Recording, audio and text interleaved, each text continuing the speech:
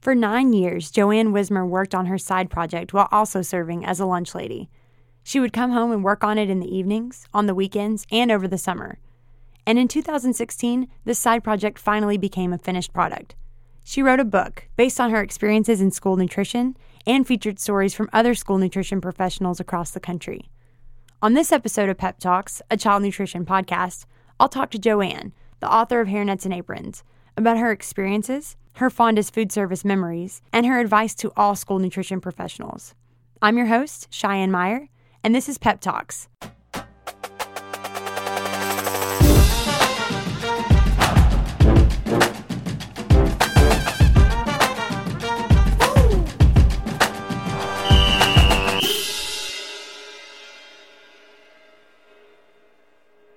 So let's start out by you telling me your name and your current position in child nutrition. I am Joanne Wismer. I'm a food service manager in an elementary school. And how long have you been in your position now? I guess I've been a manager for about 15 years, but I've been in food service in the same school district for 20 years this year. So what was your first position before you became a manager? When I first started out, I was hired as a salad person. I made the salads. I kept the salad bar ready to go for the different lunches when they came in. I only did that for a short period of time, maybe a year or so. And our cook was leaving at that school. That was a middle school. The cook was leaving. So I applied for that position, and I learned most of what I know through the cook. You recently fulfilled a dream to write a book about your experiences as a lunch lady, and your book, Hairnets and Aprons, was released in 2016. Tell me a little bit more about your book. How did you make this dream a reality? Well, whenever I was out around lunch ladies, we would always be sharing our stories. What happened to you? What happened to me? It was just something we do when we get together. We tell about what the students told us and what the teachers and how things are going. So I was thinking, I ought to write a book, and everybody has said that. We could write a book. So what happened was I had went to the shore in New Jersey. I live in Pennsylvania. And I had made the arrangements about a week ahead of time, and it was supposed to be a beautiful weekend weather. But as it turned out, as we got closer to the date, it was supposed to rain the whole entire time. So my son was going with me. We went there, and we walked up to the boardwalk because it was not raining, and the sun just peeked through the clouds. And I looked up and I said, well, I'm not here to sit on the beach, which is something I love to do. So why am I here? And I was thinking about the money I spent and the waste that it would be. And I heard a voice, and I'm not one that normally hears voices, but I heard a voice and it said, you're going to write a book about your job as a lunch lady. And I turned to my son and said, I just heard a voice that said I'm going to write a book about my job. And he said, cool, you could do that. So after that, it just was something that I started collecting stories from people wherever I went. I started writing them down or having them dictate them to me. And I made files. I just kept collecting, and I started writing out things that happened. And it just progressed from there. And it was not a quick little thing. It took me 7, 8, maybe even 9. I think we're going on 9 years that it took before. It was about 8 years before it actually became a thing. What happened was since I was planning on publishing a book, I started attending things and I was telling everybody about it, and everybody was all psyched for it. So I actually went online and I found school districts across the country, and I mailed them a little thing that said, I'm collecting stories. Do you have any? And I received stories back from people from all over the country. So that was pretty incredible that people thought that this was a good idea and that they would support my project. And it took a long time because I only worked on it on the summer.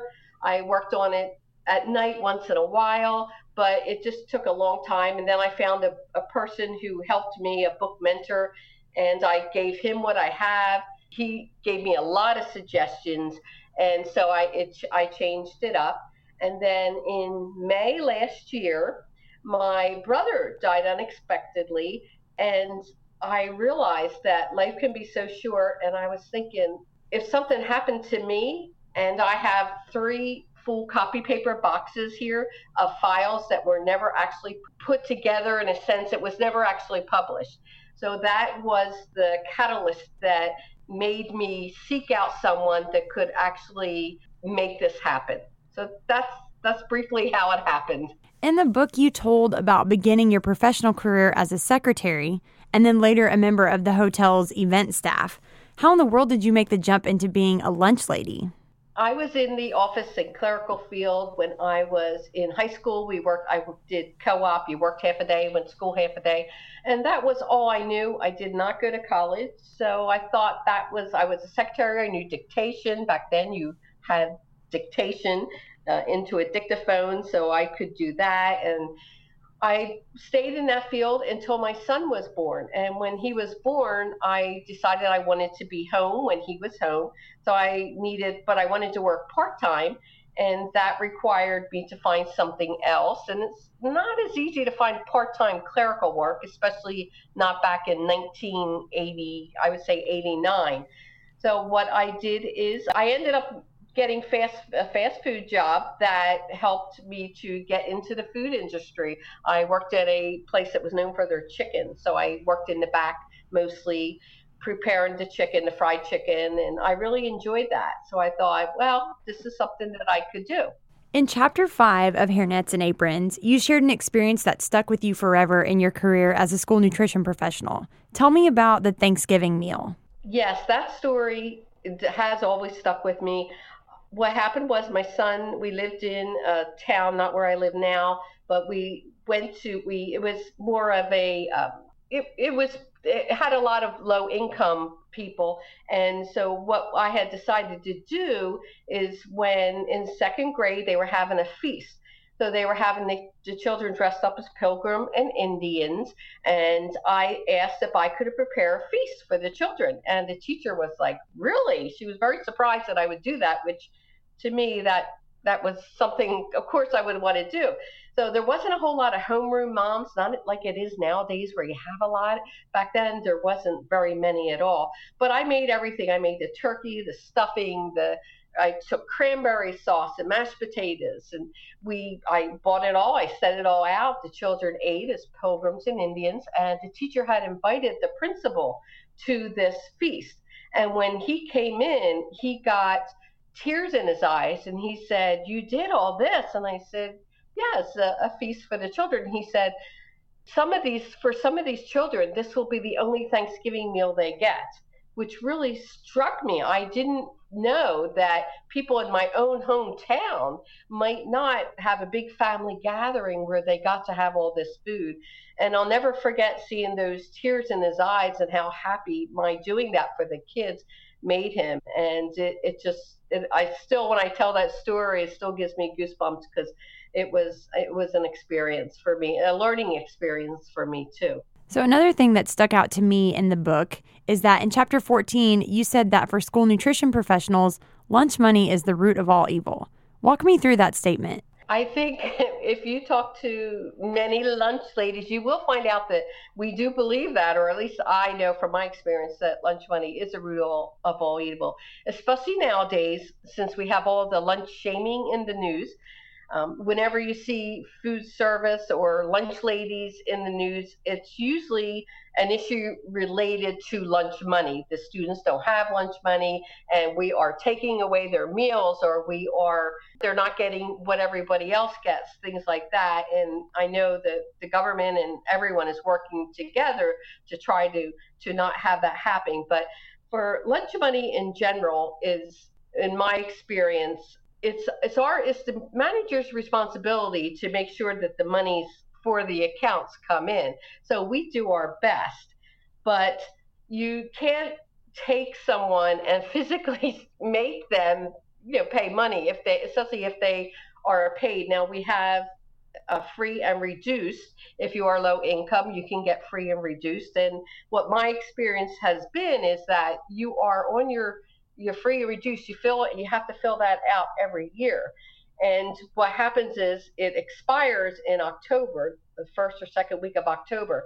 And what I have happen is the parents do not fill out the paperwork on time. So then they're cut off from receiving their benefits.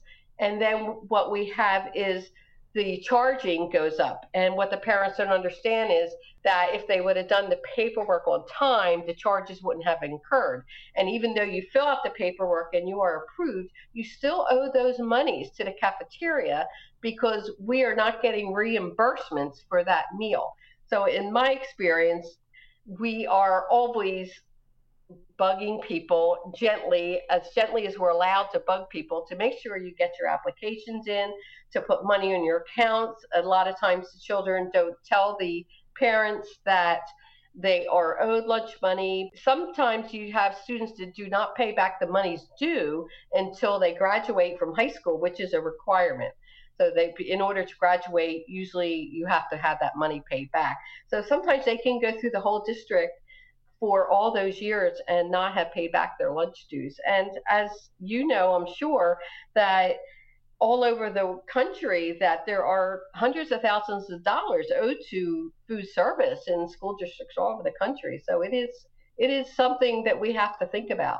Throughout the book, you shared your own stories as well as the stories that were submitted to you by child nutrition staff across the country. Tell me one of your favorite stories from the front lines based on your own experiences. One of the stories in the book that is one of my favorites that's from me is the petition letter. It's about one day when I went to get the lunch money, they used to put it in a little box. Now most of it is done online, but they would put their checks in a box and I would get them. And I found a letter that was addressed to me, and it was saying that they would like for water, a bottle of water, to be included with every meal free. And what had happened was I had taken someone didn't have money to buy extra, and they had a bottle of water, so I had taken it off her tray a day or two ago, and then I guess it was probably about a week before that, just before I got this letter, and it was signed. It was about a 3 or 4 page letter, and all these students had signed this letter saying that they wanted the water free, or else is how they had put it. And when I got it, at first I laughed, and then the more I thought about it, I was very hurt and thinking, I am here every day doing everything I can to make it a good experience for these children. And then I get this letter that all these children signed, and it was quite an ordeal for me. That stayed with me for a long time. I used to carry the letter around with me. And in the book, I share the whole story about how we had a family gathering, and we all were, had told them about the petition letter, as we called it, and we all sat around and we were having wine and relaxing, and the people were saying, well, have a glass of wine, it's included with your meal. So we were just, discussing that, and I finally did get over all that, but that took quite a long time. But that's from one of my stories from my experience, yes. Can you share one of your favorite stories that was shared to you by another child nutrition professional? Yes, one of my favorites, the heartwarming stories to me, is about a woman whose son, Phil, and I think that this was one I had submitted when I had sent out letters to school districts, but her son went to the school where she was a lunch lady, and she tells the story of how her son was embarrassed that his mother was the woman behind the counter wearing a hairnet and an apron. So she had to act like she didn't know him whenever he came in. And then eventually she goes to a wrestling meet of his, and then the teammates realize that that's his mom and that's the lunch lady. And she was really worried about what would happen to him at school, wondering if he would, have some negative comments about that. But what happened is when he came in school the next day, he came in and he actually introduced all of his friends to her, and they were all genuinely friendly and happy to know who she was.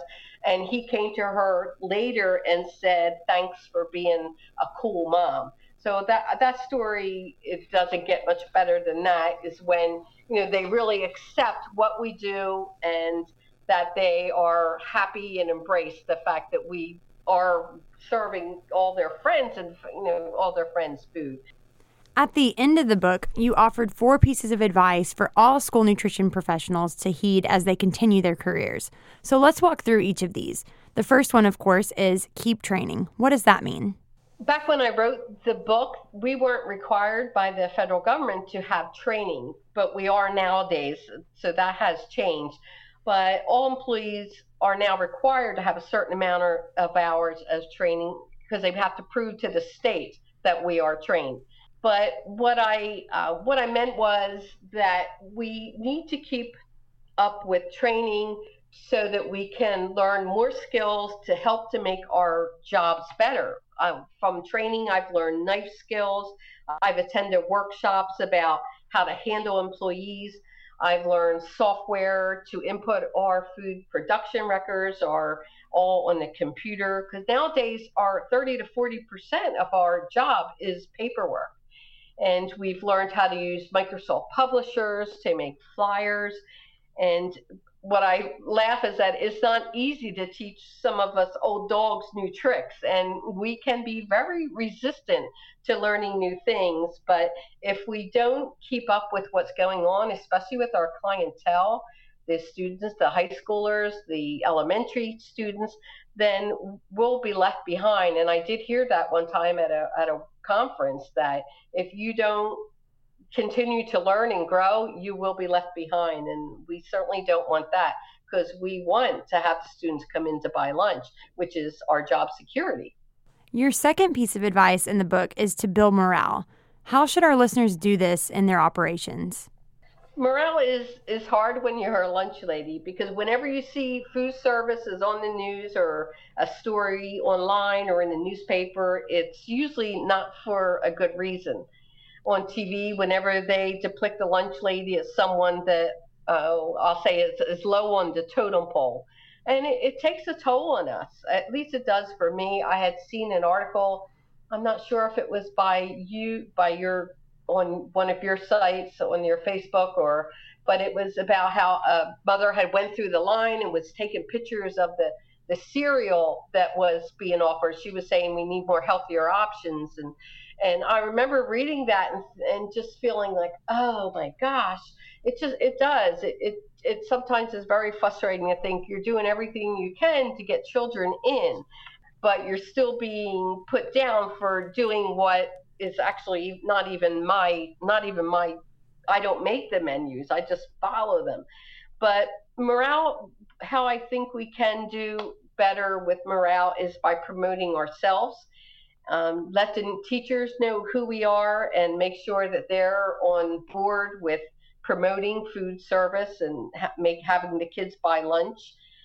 In my district, our third grade has a mystery reader, and I go to the classroom. I send clues ahead of time, and I just tell 5 clues about myself and what she'll read them once a day for that week. And then on that Friday, I go and I show up, and they had tried to guess who I was. And I read a story. I read one of the stories, The Lunch Lady from the Black Lagoon, which is a funny little story. So I read that to them. So that's one thing how I promote ourselves, promote lunch ladies or promote myself. And we also we do bulletin board promotions with pictures of ourselves with a little bio in the beginning of the year. But morale really is up to us. And I think that we have to respect ourselves and the job that we do, or no one else will. We have to remember that what our job is not only the title lunch lady, but we serve nutritious meals to America's hungry children. And that's my tagline. When people say, what do you do? I don't always say a lunch lady. I'll say, I serve nutritious meals to America's hungry children. And I also sometimes with a smile, you try to get that smile out there every day. And I know sometimes it's very hard, but that's how I think we can build morale. But it mostly has to start within, from ourselves, by respecting what we do. Absolutely. And then the third piece of advice that you gave was to get involved. So how can school nutrition professionals get involved without overstepping their boundaries? I think we can get involved when we can. For instance, our school district has us attend our back to school and open house functions, which is a great way to meet the parents and the teachers. There are outside functions that you can attend. Our school the other day just had they have different fundraisers outside if you can get to them. We actually get paid to attend the back to school nights and the open house, so that is very nice for us. We probably wouldn't get paid to attend a fundraiser, but I think that it's important for us to be known throughout the district. Also, it's hard to have time to do all these extra things, but if you don't, it's important to get them involved so that the community knows who you are. We also have a Sunday bar day where a lot of the parents come in and help us serve this Sunday bar day. So each one of those parents that come in, they get to know us. And I find that they are amazed at what we have on the line, especially with our fruits and vegetables. They'll say, my son came in and said that you only had pizza and milk. And I say, no, look, this is what we have every day. So what the students are telling the parents isn't always what is actually true. It might be based on what they saw, but there is always so many other things. But I do caution, we are already tired. We are exhausted. It's a very, very physical job, as any working, functioning lunch lady will tell you. We managers, I'm a working manager, certainly. I don't just sit behind the desk and tell everybody how to do anything. And we are tired. So by don't overstep, what I mean is don't get involved in so much things that you start to resent what you have on your plate, because then then it won't serve anybody well to go and do something that you really don't want to do. So that's what I meant by that. Your final piece of advice is to get out and attend meetings and conferences and conventions. Why is this important in child nutrition? School food service has chapter meetings, dinner meetings, conferences, workshops, and a plethora of things that you can attend. And so in the book, I ask, why should you attend them? And for me, I love to learn. I take classes whenever I can. Years ago, our schools used to pay for us to attend the conferences. That's not necessarily, and to go to chapter dinner meetings and things like that, but that's not really the case these days. But whenever I can do that, I do. I have one coming up in December. I always enjoy going, but you get to hear that you're not alone with your concerns, and usually there's some kind of training, especially at the chapter dinner meetings and at the conferences, of course. And I've had some fun times. When you go to a conference, especially the big one, the School Nutrition Association conference, the big one that's once a year, they treat you like royalty. You get to see people that come. I met so many people, well, not met them, but seen people and heard wonderful speakers from these conferences. But it's how I got so many of my stories, by talking to them. And you can learn people managing skills. So for me, it's about learning and continuing to grow in your job. I've done this job now for 15 years, and it can get a little stagnant. But the more you attend, the more you learn. You bring home recipes from these meetings and conferences and workshops. So you can take it to your food service director or supervisor, and usually they're willing to give it a try. So I'm always looking forward to attending something new. And I see the big one. It's in Las Vegas next year. So that sounds like a great time. Yeah, that's going to be super fun. Hopefully we'll see you there. I hope so.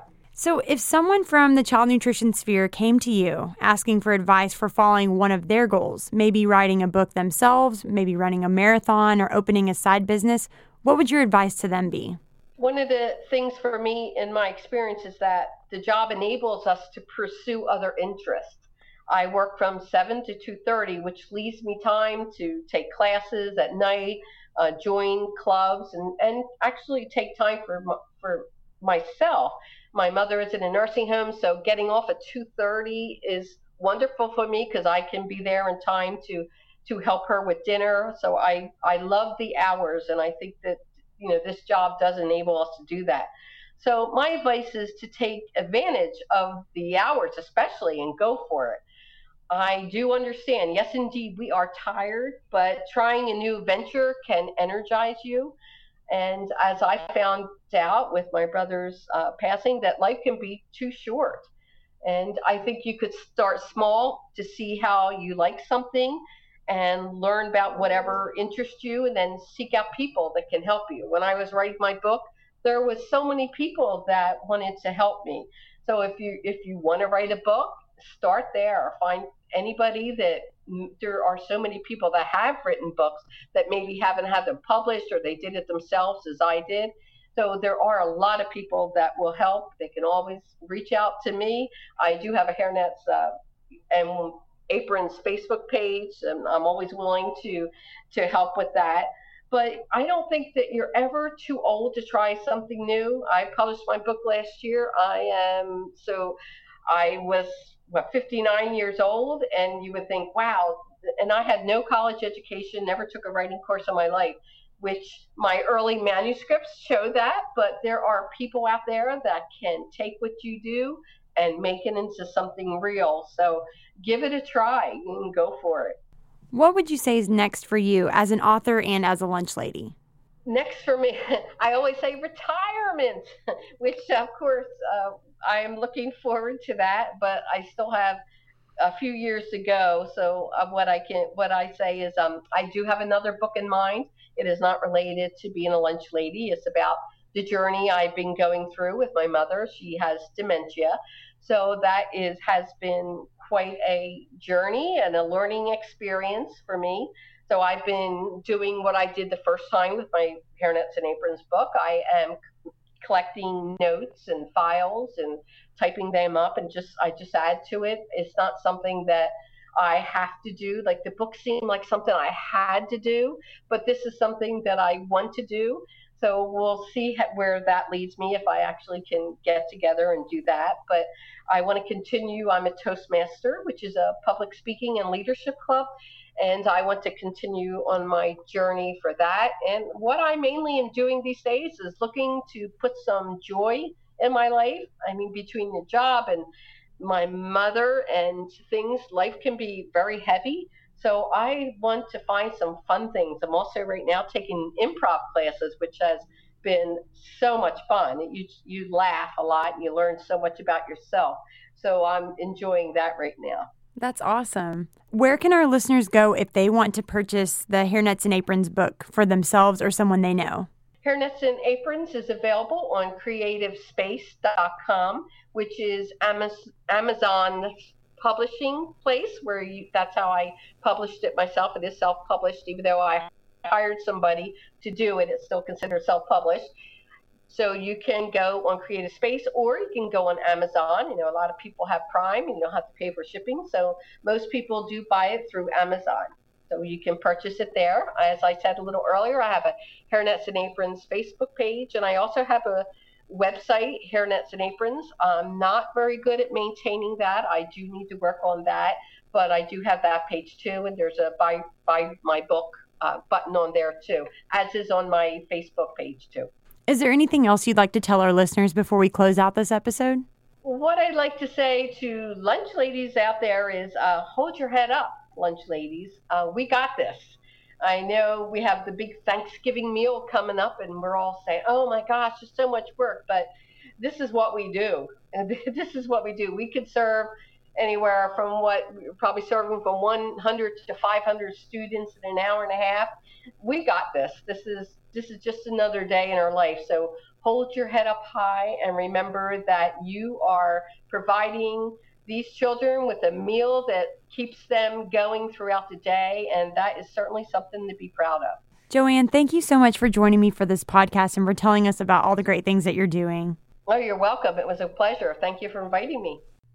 We'd like to thank Joanne for joining us on the podcast to discuss her book, her experiences, and her advice for all school nutrition staff.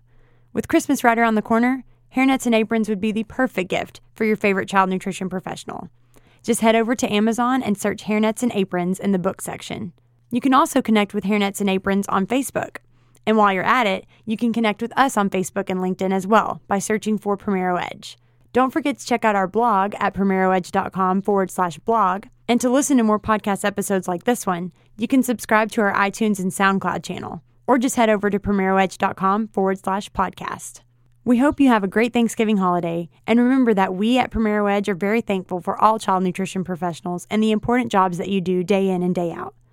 Closing out this episode, I'm your host, Cheyenne Meyer, and that was your full serving of child nutrition.